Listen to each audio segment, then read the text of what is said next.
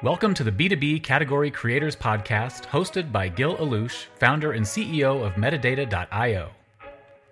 This podcast is all about sharing the real and sometimes uncomfortable secrets of category creation in the B2B software space. On this week's episode, we have Jascha Kuykus-Wolf, president of Lytx, the real-time customer data platform, and Eric Ziegler, CMO of Circle CI, a continuous integration platform for engineering teams.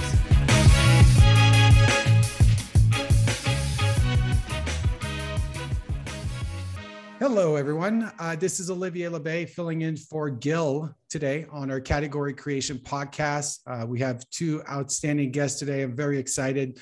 First guest I'll introduce is Jascha. Our second guest is Eric.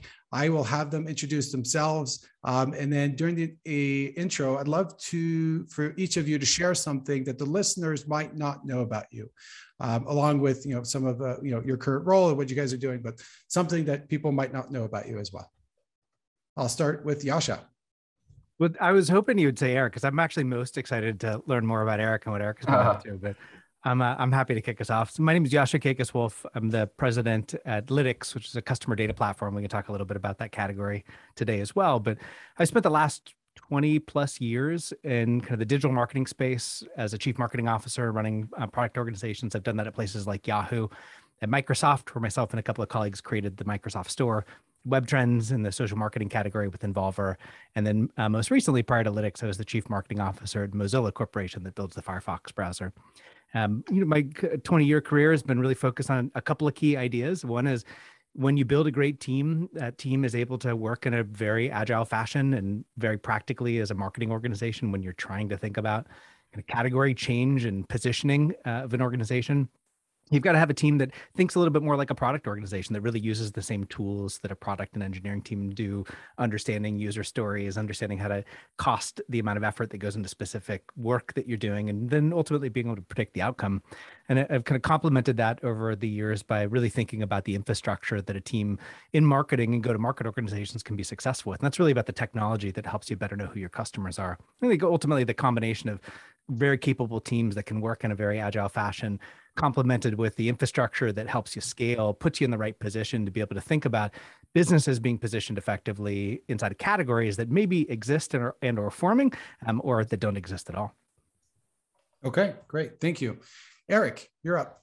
Yeah, so I too have been on the Peninsula for 21 years, started in 2000. I started a really small company that was sending DVDs through the mail at the time. You may have heard of them. They were called Netflix. And they actually were a major disruptor into category creation. It had not been done before. And that's the first time I got to see that uphill struggle of convincing the world that this is a new thing. I was there for 7 years, and then I took it to a SaaS product that was one of the first ones to put payroll in the cloud, and creating that and all the issues about security and what that installed was one of the uphill battles we fought. Then I ran a marketing team at RingCentral, took them public. We created the unified communications as a service there. When we started, it was business phone systems, VoIP, and taking that to UCaaS was the category creation. And currently I'm the CMO of Circle CI in the DevOps state world, which is just blowing up right now. And there's a whole bunch of category creation there. There's a nature of disruption and category creation that I love. It really makes the job exciting every day, really new and fresh, and really a challenge to accomplish. And so I've been building marketing teams for 20 years. I currently have been working at Circle CI for about 5.5 years now. And I'm really excited to talk about this. What listeners might not know about me, my life before the Bay Area was all about living and running around Europe and being abroad for 7 years. I even worked with Hugo Boss at their corporate headquarters for 2.5 years, working for Shell in Budapest and Ogilvy Mather in London before settling down in the Bay Area.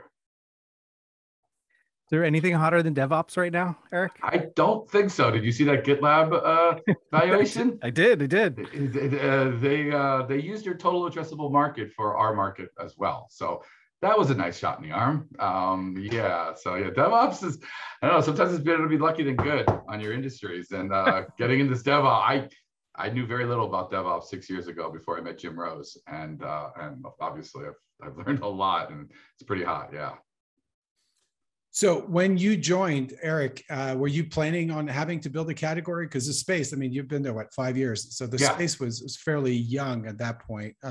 Did you have like a game plan? Like, this is the way we're going to win and become leaders. What was your strategy when you started in terms of trying to create a brand new category? Yeah, I mean, it was. I mean, my CEO, Jim, who's been there 7 years, was one of the first things he said. He's like, this is being built and we have to build this, and it's going to be an uphill struggle. And he'll tell the story himself much better than I will. But his first investor conference is a big, dumb stairs, and now it's just like how much you need, And so I think we're going to come back to that a lot. And I mean, patience and encouraging your conviction are key on building categories. And it has moments of doubt, and it has very frustrating moments. But if you have done your homework, you have the product market fit, and you can see into the future, you can do this. You just have to have, I'm going to go back to it over and over, the courage of your convictions. Like, just be fearless, know you're right, and keep at it. RingCentral is the same way. We're not a phone system. I mean, we were at a $15 stock price when the street put us in a business phone system. And after 5 years, UCaaS, boom, they're $250 stock price. So I knew it was happening. I had done it before with the UCaaS and the RingCentral, and even Netflix. Like, there's a few people out there who still think Netflix isn't going to be good, and they won't get off it. And it's like, come on, like it's defining a category. So I knew what I was getting into. I like it. It's a challenge that I like, and so that's, I guess, why I've been invited to this podcast, because I do enjoy it so much. Yeah, we're going to dive into the specifics in a little bit. Yeah. So Yasha, can you tell me, when you joined Lytx, so it's a new space, right? CDP is fairly new, and there's a lot of changes there. What was your plan coming in as president? Given that you have such a remarkable background in marketing, like, what was your plan? Well, I don't know about remarkable, but that's nice of you to say, so I'll take it. I appreciate it. Look, the exciting thing about categories that are emerging is that when you've got I think maybe, Eric, to your point, when you have conviction on the path that you believe this organization that you're part of can be on, and you start to see the signals with the customers that you're working with, that the vision that you have is actually the representation of the value that your product can deliver in a category.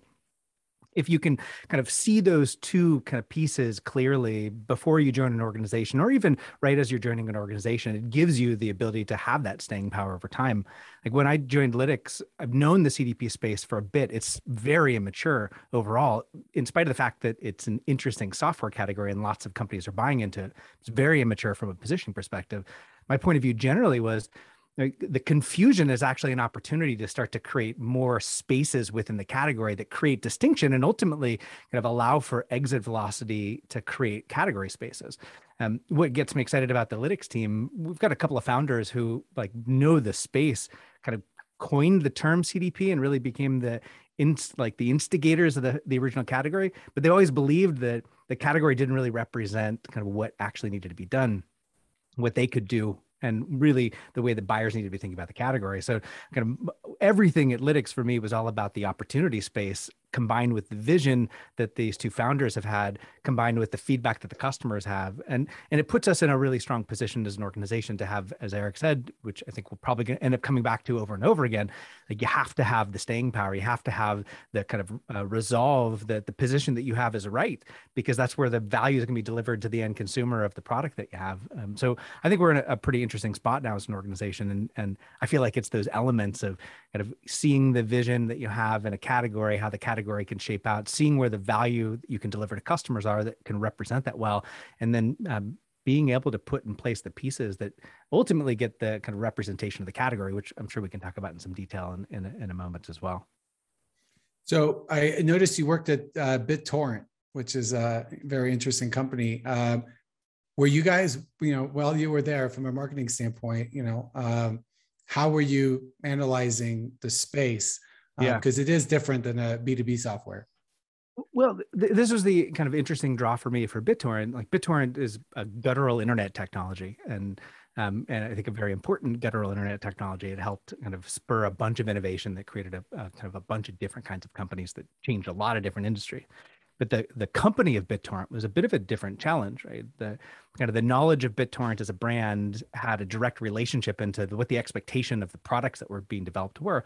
And the very specific reason that I joined BitTorrent, that I worked together with the team there, was because I saw what the management team at the time saw as an important opportunity, which was to take kind of the effectiveness and successfulness of a technology like BitTorrent and apply that into multiple categories. So our challenge there was really about taking a brand, maybe synthesizing the brand down to what it actually did, which was deliver a specific value proposition against a technology, and then introduce that into multiple categories. So we created a product that is now a standalone, that we called, that was actually, we called it a bunch of different things, but fundamentally it was a B2B service that allowed for kind of peer-to-peer data sharing, kind of like Dropbox or Box, but working with your own corporate infrastructure. We introduced an ephemeral messaging application that worked on iPhones and Android phones. We introduced a kind of music distribution service that was powered by artists that used the kind of underlying technology. So maybe a little bit of a different kind of opportunity with a BitTorrent than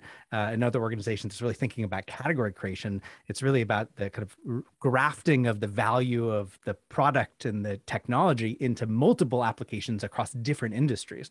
It's a bit of a different opportunity there, but I think some very similar types of challenges that you have to work through. Again, it comes down to, do you believe that the product and the value proposition of the product can be delivered in a meaningful way in a specific category? Can you get credit from customers that you're delivering value in a meaningful way in those different industries against those different product lines? And then can you get kind of recognition and representation from the analyst community that in fact you're doing that customers are representing it well, that the product is delivering the value proposition in the way that it needs to be delivered. So there's some relationship with brand and kind of brand change to category creation, but I think a very, very distinct set of problems at BitTorrent, or opportunities at BitTorrent, that we're trying to solve that are different than maybe the kind of broader concept of creating categories. Got it. Thank you for that. Eric, so how many categories are you guys participating in right now at Circle CI? Depends on who you ask. Yeah. You talked to Forrester. Well, I wasn't going to do that. Let's stop.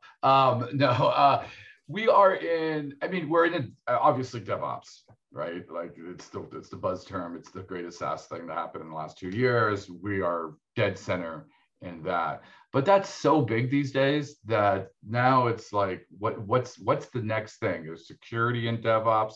There's the version control system, which is GitHub and GitLab. There's continuous integration, continuous deployment. There's evolution of that's still to come. And the ultimate goal here is to own the one that's going to last 20 years that we're the number one on, and matching that with the product market fit, the future of adoption, the future of use, and getting in front of that and working and building that. And so I spend 10-15% of my time working with corporate comm, working with PR, working with AR, working with the CEO, working with the founder on massaging, taking the temperature, where is it heading? There's this new concept of change validation, the bigger picture. The analysts want to see a bigger category and where it's going, and letting, and there also has to be mass. You can't just make it up in your head and have no one join it, right? There has to be a turning point, and I'm sure we're going to get to this later of when that turning point happens and how you get there. So, we're nimble. We love the DevOps. We've been DevOps for the existence, but is there something else? Is there more specific category out there that's about this world of, I'm not going to bore everybody with, but network software change validation that everybody's doing, the microsystems, the microservices, the apps. It's a big Rubik's Cube. Is that a new place, a new category? And the answer is yes. And us getting there is a lot of work over the next 2 to 3 years. So you're trying to shape it? Sorry. I'm sorry.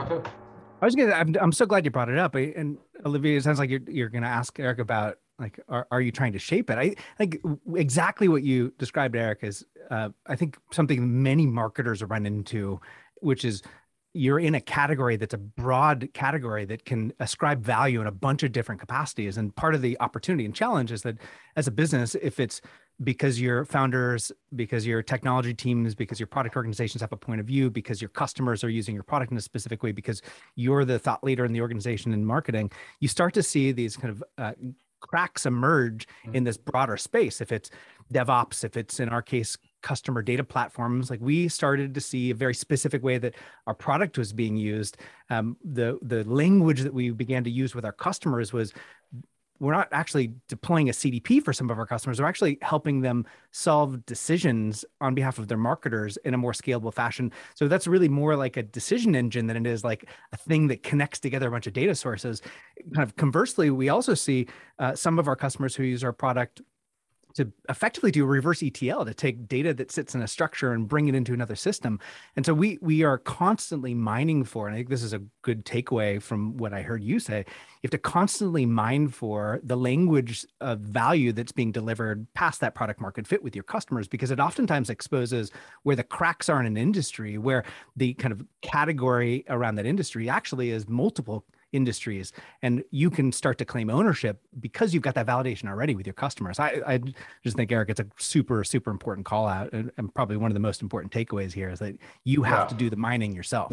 Absolutely. I mean, you nailed it. Like, and I just want to like plus one that and say, so I've done this 3 times, right? So I have some assurance that this happens. I remember the first time, believe it or not, I mean, rewind to 2002 when, Webb Bush Morgan and Herb Greenberg says Netflix is going to die. It's never going to work. We knew that it was because we were listening to our customers and we were seeing our product market fit, and we were adjusting along the road. And I didn't know, and I had fear, and oh my God, what am I doing? Why am I doing this? Saw it break through. Saw payroll with all the things. No one's going to put their payroll on the cloud. Everything's on the cloud, right? That was back in 2006. RingCentral, unified communications, look at Twilio now, right? So I am fortunate. To listeners out there, rely on my fortune that I've seen it happen 3 times. And there's moments of doubt, and you have to go. And when you have those moments of doubt, like you just said wonderfully, listen to the language your customer is using and listen to your product market fit to help you regain where you're setting this category up and have confidence that it's going to happen. The people that report on it, they all have their own agendas. The real truth is the language used and the product market fit that makes your customers happy. And if you can rely on that, you will break through. I've seen it happen. It's just a reason to come to work every day to keep doing that. Yeah. Amen. So I've heard from a few people. We've had a few episodes. I think we're like 20 or something now, and some people think that you can't create the category, you can't name the category, and some people think that you can't. If you're the startup, like you can totally create the category. Some people are like, no, the analyst will, or your customers will. So I'm curious to hear from both of you. Did you create a name for a category, or was it done by somebody else? And if you could highlight that would be good. And do you think you can, do it, or do you have to be reliant on your customers or the analysts to create the category? Yeah, nothing happens by accident. Like it really doesn't. So if it's not you and your organization that are out there kind of claiming the category name, it's coming from somewhere else. So nothing happens by accident. Kind of conversely, like when you are the owner, when you believe with conviction that a specific category exists and you're the one that's carrying the mantle for it, like you can be the change, like, and you literally as an organization can make that happen. I was at an organization called Involver. Involver is now a part of Oracle, and Oracle is kind of broad marketing cloud. At Involver, let me tell you like a snippet of where it came from. So there was a point in time in Facebook's history where Facebook was just starting to experiment with this concept that they called the canvas. And the canvas was a way for you to put HTML inside of a Facebook page. It was a personal Facebook page to begin with. So the team at Involver, we said, okay, there's an interesting opportunity there. Why can't we bring in information content from other places and bring it into Facebook? And this is a while ago, so this will sound ridiculous and silly and simple, but on a personal page, could we bring in a Twitter account and a feed of a Twitter account? Could we bring in an RSS feed? Could we, think of all these little potential modules?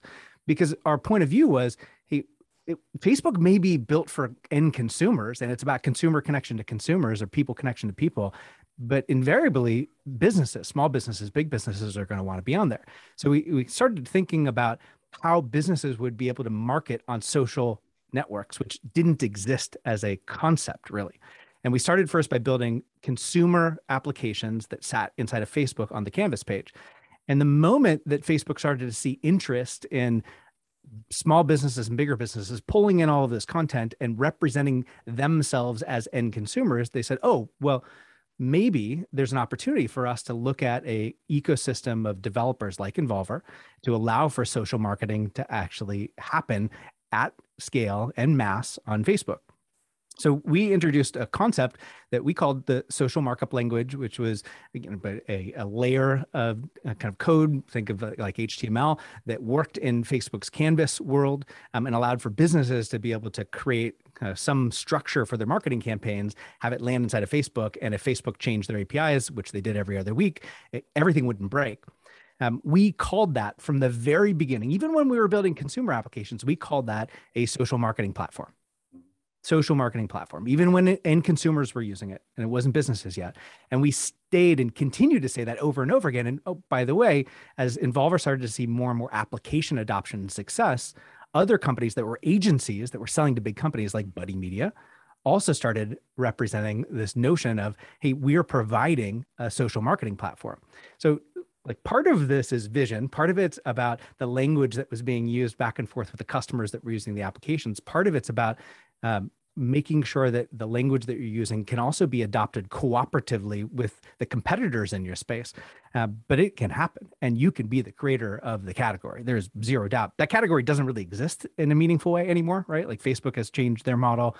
You can't really, I mean, there's like content management platforms that exist that help you in social kind of marketing, our social networks, but really that whole category existed temporally, but it happened and it existed because of the vision of the founders of this company Involver, and because of the kind of foresight that they had to start to think about calling the work that we were doing a very specific category. So it can happen. You can do it. You don't have to have other people kind of create it for you. And it is absolutely possible for you to be the driver and the influencer. Yep. I wrote down like just 3 steps that I think are important for anyone listening. So first of all, do the explicit hard homework. Listen to the customer. I mean, like every marketing podcast at some point says, listen to your customers, but listen to your customers. They are living with the product. They are not trying to sell you something and are distorted in their own internal thought process.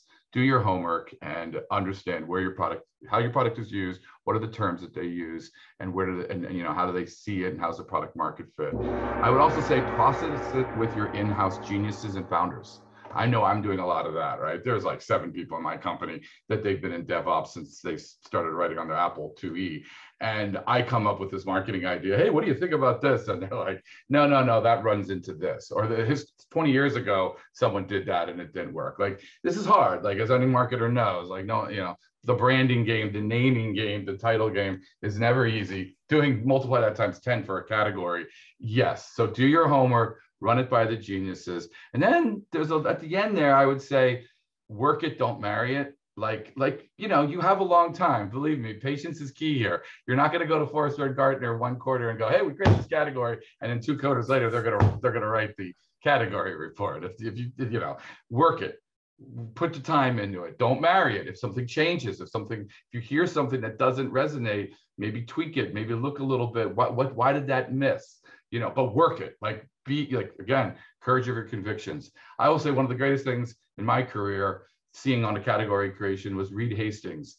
His simple quote: "We didn't call the company DVDs by mail. We called it Netflix." He said that in 1999. I saw the first streaming movie in 2006. So for 7 years, that man was like, no, we're going to stream this thing. We're calling the company Netflix. We're creating this category, and I'm going to use this quote over and over and over again. I'm going to stick to my convictions. I'm going to talk to the geniuses. And, we tweaked it a little bit, and, streaming was the word then that wasn't even around then, and created that category. So it's those 3 steps I find have gotten me through this process pretty well. Those are very good, insightful pieces of advice. So thanks for sharing with the team. Or listeners, I'm sorry. Analysts, we got to talk about analysts. So I'm curious to hear from you guys. when do you start working with analysts? Right? Because obviously, when you're a small Series A company, they don't want to talk to you. They're like, "Get back to me when you got enough customers, and we'll chat." So, curious, when in your experience, and I'll start with Yasha, when did you start working with analysts at your previous roles in order to be sure that you could be part of this category formation? Yeah. Let me maybe dispel a comment that you made, because I don't believe in my experience that to be true. It doesn't matter the size of the business that you are, Series A, pre-seed, like pre-revenue, like doesn't matter. Analysts are human. They're constantly doing research. You can't start early enough building a relationship with an analyst. And if your approach is, hey, let me tell you about my company, let me tell you about my product, like, it doesn't matter how big and how much money you have, like they're not going to listen to you in the same way they're not going to listen to you when you're a startup. So it's important to bring the analyst community in early. And the way that you develop an analyst relationship is the way that you develop a good friendship over time. It has to be jointly valuable. So you should be interested in exploring kind of the space that they're covering. You should be interested in learning about what's happening, what trends they believe are taking place. And you should be sharing with them insights about what you're learning. You don't have to have it attributed to you. You don't have to have it attributed to your business, but you've got to pay into that relationship in the same way that you would as a friendship. And that's how you build strong industry relationships with the analyst community. Like, it is not about you pumping what your product does and what your company does. It is about you representing what the industry is moving towards, being able to articulate kind of why that's happening, showing examples of that happening. And oh, by the way, if you happen to be able to represent how your organization fits into those trends, and that is not the only story that you're telling, you're going to be a heck of a lot more impactful and a heck of a lot more effective. But like, one, like, doesn't matter how big you are. Two, you absolutely have to start in the analyst community as early as you possibly can. Three, build a real relationship, share value. Do not make it about yourself. The moment you do, like, it doesn't matter anymore. Never heard that before. That's really good. Thank you for sharing. Eric. I would do it. I mean, obviously, good ideas are +1. So the listening and sharing, Joshua, 100%. Like, man, the first couple of meetings with a analyst at the B round, after the B round or A round, I just sit there and listen, and they do their evaluation, and we I, as a marketer, try to be super quiet in those meetings and listen. It's my product leaders. It's the CPO, the founder, the CEO, the head of engineering, the CTO. I mean, in my space, it's really tech, right? So they are the ones that do the talking and give the feedback of what's happening with the product and the space. As soon as I start talking, you can see them go, the marketer's trying to get me to say this, that, and the other thing. My AR is going to work with them off the record and going to look at their points and counterpoint and do all that crap and stuff. They don't need me to kind of give them the sizzle, right? They don't want sizzle. They want, where's the market going? I mean, I often just put myself in their shoes. They're getting calls from Fortune 5000 companies who want a quick decision and a very safe and cool decision for $200,000 or whatever it costs. I don't know what they cost. I've never bought from one. But anyhow, they're conservative by nature. So they are not going to stretch out just yet. They need to build that groundwork. They need to build the confidence to come to where you're headed there, and be patient. If you think that they're going to listen to you right away and make their change, they're not.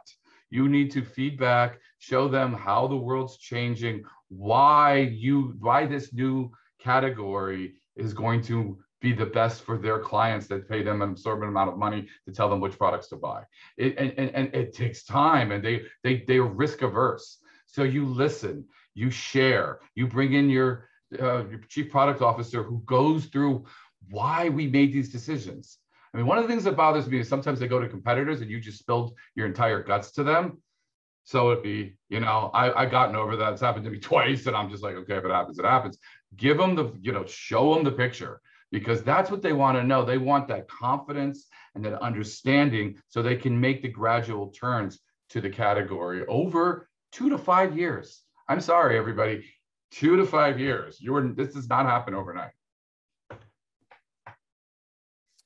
So we're going to go in a little bit different direction here, because review sites over the last several years have really changed how certain products can get a lot of traction really quickly. And so curious, how have you guys leveraged reviews in order to, get customer sentiment online and leverage that? And can you leverage that with the analysts? You think that data is something that they would take into account while they're, creating those reports? Well, I would say that there's two types of them, right? There's the pay to play. I mean, if you're in marketing, you know that there are some, whoever gives them the most money gets put on the left with the most stars. I'm sorry, I don't like it at all, but it happens. I mean, there's businesses out there that just do that. I mean, back in the day when you could game the SEO from Google, you had 20 kids just click and like on these things. I mean, those days are over. But so the pay to play, they're fading. People are cynical of them, but they're still out there. It's the natural review, which I call community, right? So I think about building the community organically, having a product fit, and making them happen. Like, that's key. Finding the champions, encouraging the champions to post on the review sites, case studies, understanding, taking the top 10 bad reviews and handing them over to product and going, this is what's killing us in the world. We need to fix these things. I mean, review sites are like market research yesterday for free, to be honest. I mean, I copy paste reviews, once a year and hand it to product and go, it doesn't get any more primary than this. So the feedback is great. The encouragement is totally, we're a social community team. I mean, my dev world community and advocates is huge. I mean, there's $1 billion industry on community for dev relations. And, how do you get the champions to stick up for you on Reddit? How do you get them to write a review? And they don't do it for pay. They do it because they like your product. So, I mean, how does that tie to the analysts? Are you talking about when they ask for like 5 to 10 reviews? I mean, you just pick your best customers and you send them a bottle of bourbon. No, but Mr. Forrester, I didn't say that out loud. So that's just part of the process. Yeah. My and on top of all that, Eric, is probably the inside of an organization, in marketing in particular, one of your always on programs is customer marketing, community marketing, kind of call it what's appropriate for the kind of organization that you are.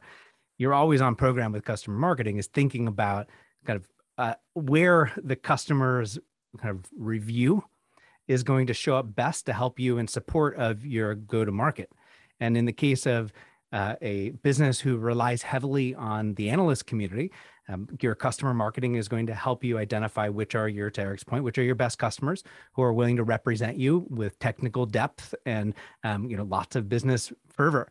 And kind of related to that, if you're a business that has the ability to influence your kind of sales cycle and kind of buying cycle by having customer reviews on a site, your customer marketing is looking for the behaviors with your products that's going to incent them spending time on the specific review sites that matter the most. And to Eric's point, like, everybody knows that there are pay to play. It's like the Yelp of old, or maybe the Yelp of now. I'm not a small business owner that has a Yelp store, but I do think that this is kind of the thing that we all hear about. It's like, well, I don't go there to get my reviews because they're tainted, because people pay for them to be removed or not, or whatever. And I don't know what's true or what isn't, but absolutely in the B2B world, like, you can get good reviews up anywhere if you pay for it. Not anywhere, in many places if you pay for it. So that shouldn't be a tactic that you're looking at. Your tactic should be built around, how do I understand who my most successful customers are? How am I getting them to provide feedback in a part of my buying cycle that's going to help our business create more velocity?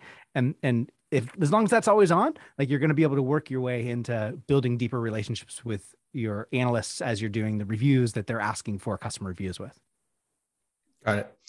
So is there a moment in time where you're like, can realize that, you know what, we've done it, right? We've succeeded in creating a category.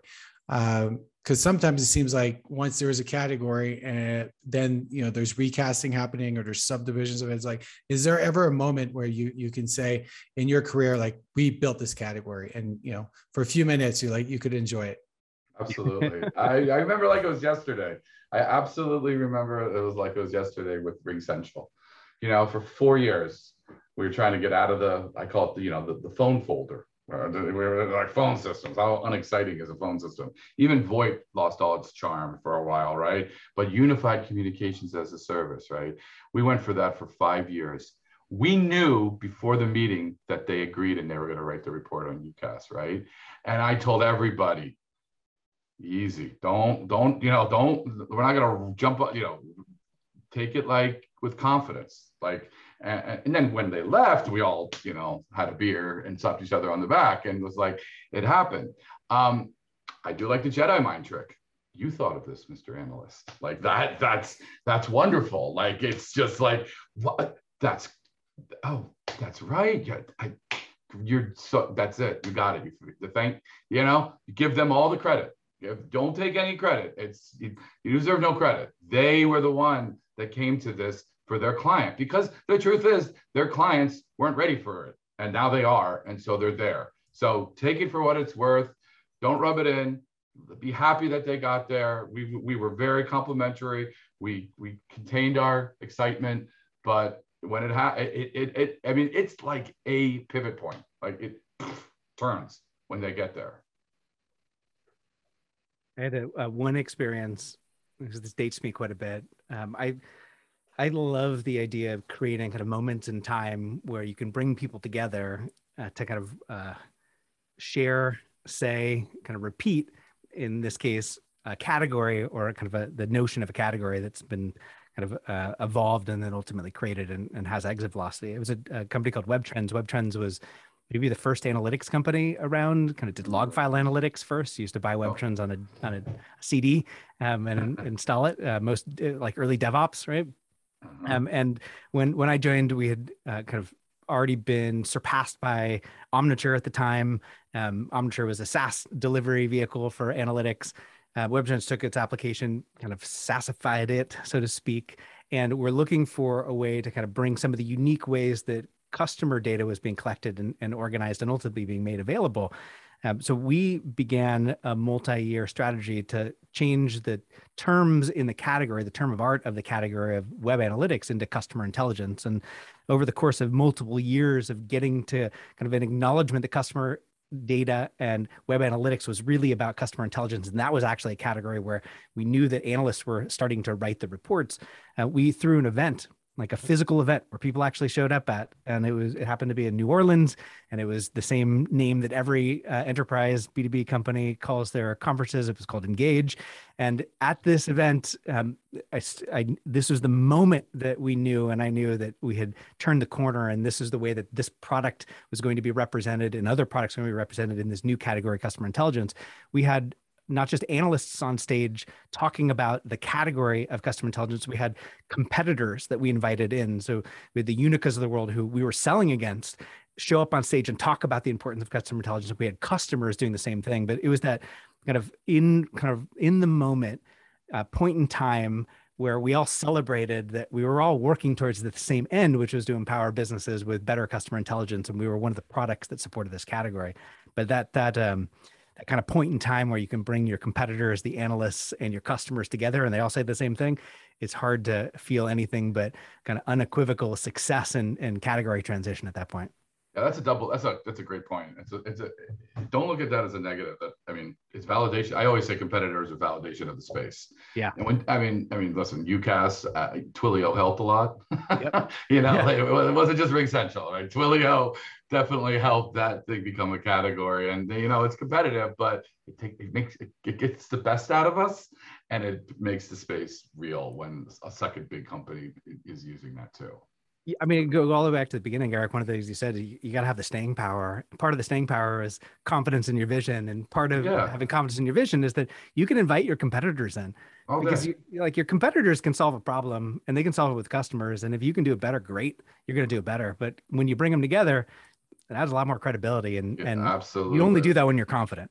Yes.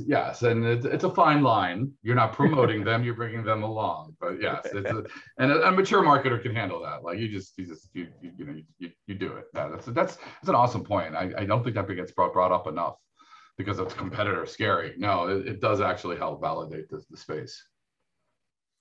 All right, so we're going to move a little bit different direction. So I want to ask you guys a couple of questions about your experience as entrepreneurs. And so we'll start with Eric here. What is a hashtag fail moment in your career as an hashtag what? I'm sorry, you broke up. Fail. Yes. It's a hashtag fail moment in my career. Leaving Netflix too early? No, that's my personal life. Hi, Reed. Sorry, you told me I was leaving too early. What's one of my fails? Jeez. Well, sometimes I've relied on, are you talking just general everything marketing? We're working into that world? No, general in life. Yeah. Relying on lead math a little too much.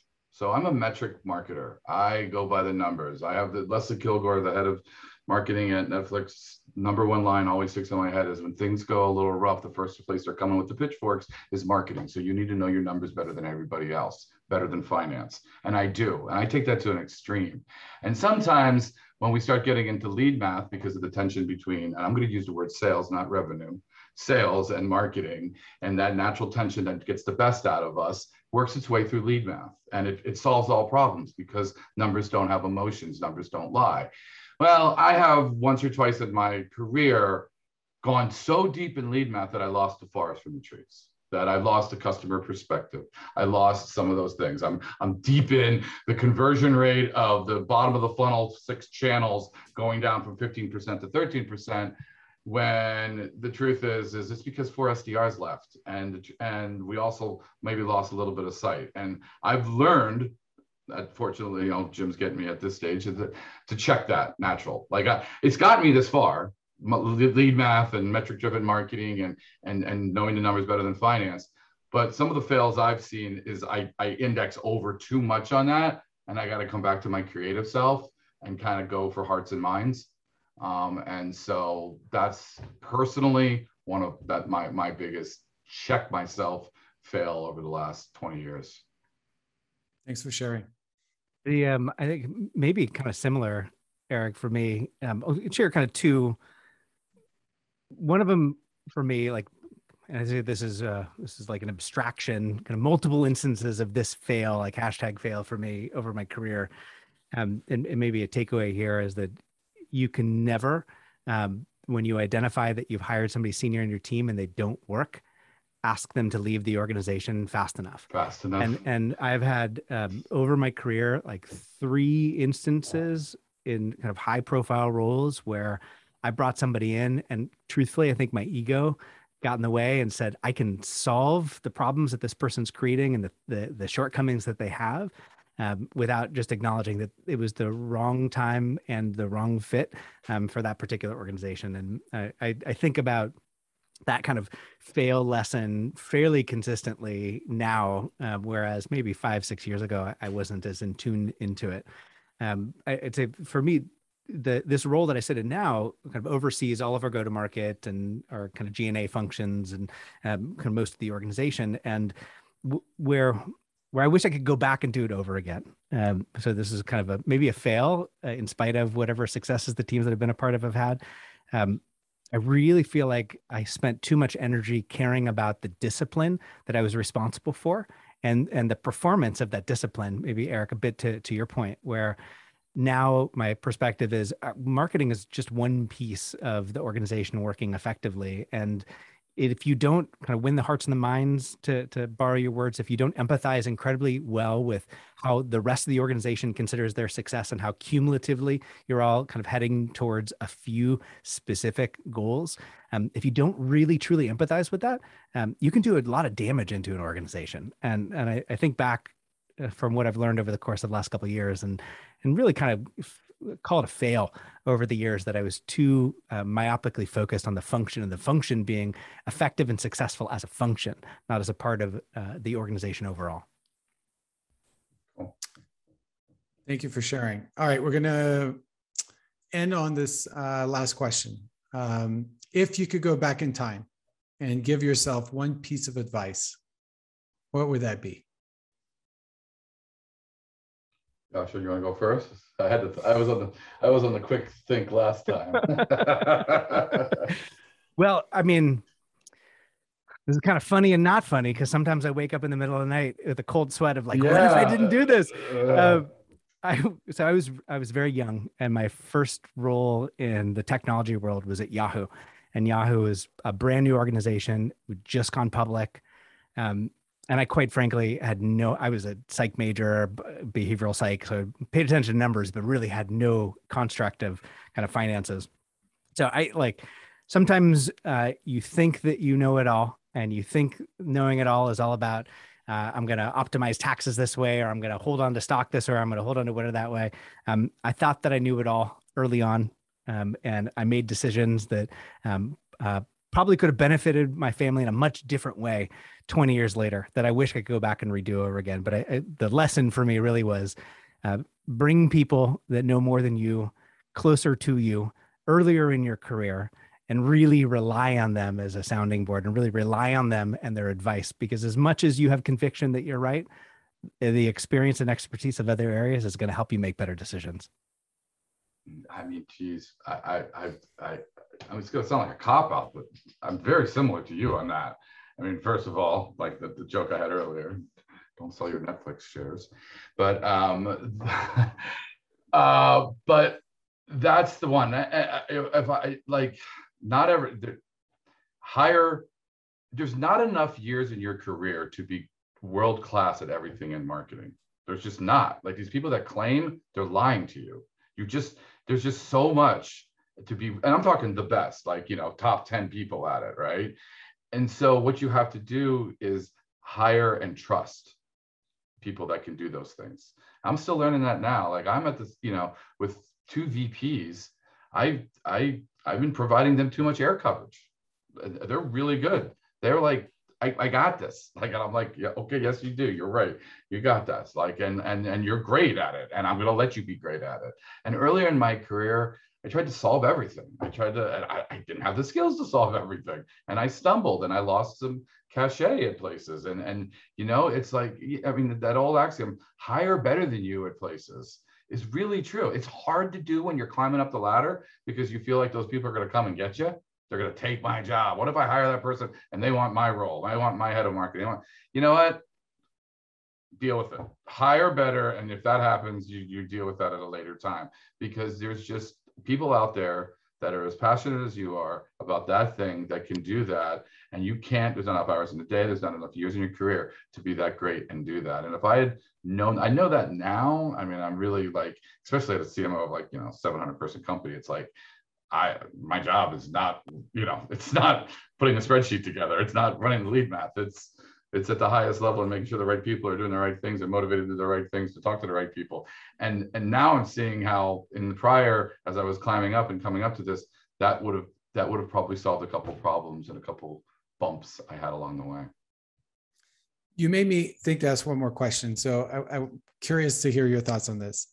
Is it possible for a marketer to be both great at brand and community building and at growth marketing?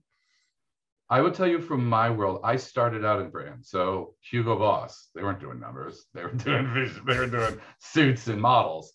Ogilvy and Mather. I mean, David Ogilvy was the master of the brand. I was with him. Even Shell Oil is the commodity, and it was the pectin and how you put it and where you put it and all that stuff. And so I knew enough about brand. What's that line? Enough to get me in trouble, right? But I also knew that there's people that loved it. And I was finding that I loved the math. I loved the revenue. I loved the growth. And so I learned enough about brand in the first 7 years of running around the globe and doing all that to know that it wouldn't fire me up as much as I would, and I would have to hire great for that. And so I've hired great for that. Now, I've been doing marketing for 21 years. I'm at the 85th percentile on brand. If you had to put a number on it, look at me. But like, you get good at it too. But at the same time, like, I've chosen to be the revenue marketing guy, and really be about that growth. and being, the LTV to the CPA and all of that, and then blending in the brand cost. But I picked up all these other skills along the way. I picked up enough to hire that expert in there. So that's how I've approached that. Yeah, here. I grew up as a product marketer, and product marketing is funny because it's neither. It's not brand. It contributes to brand. It's not performance. It contributes to performance.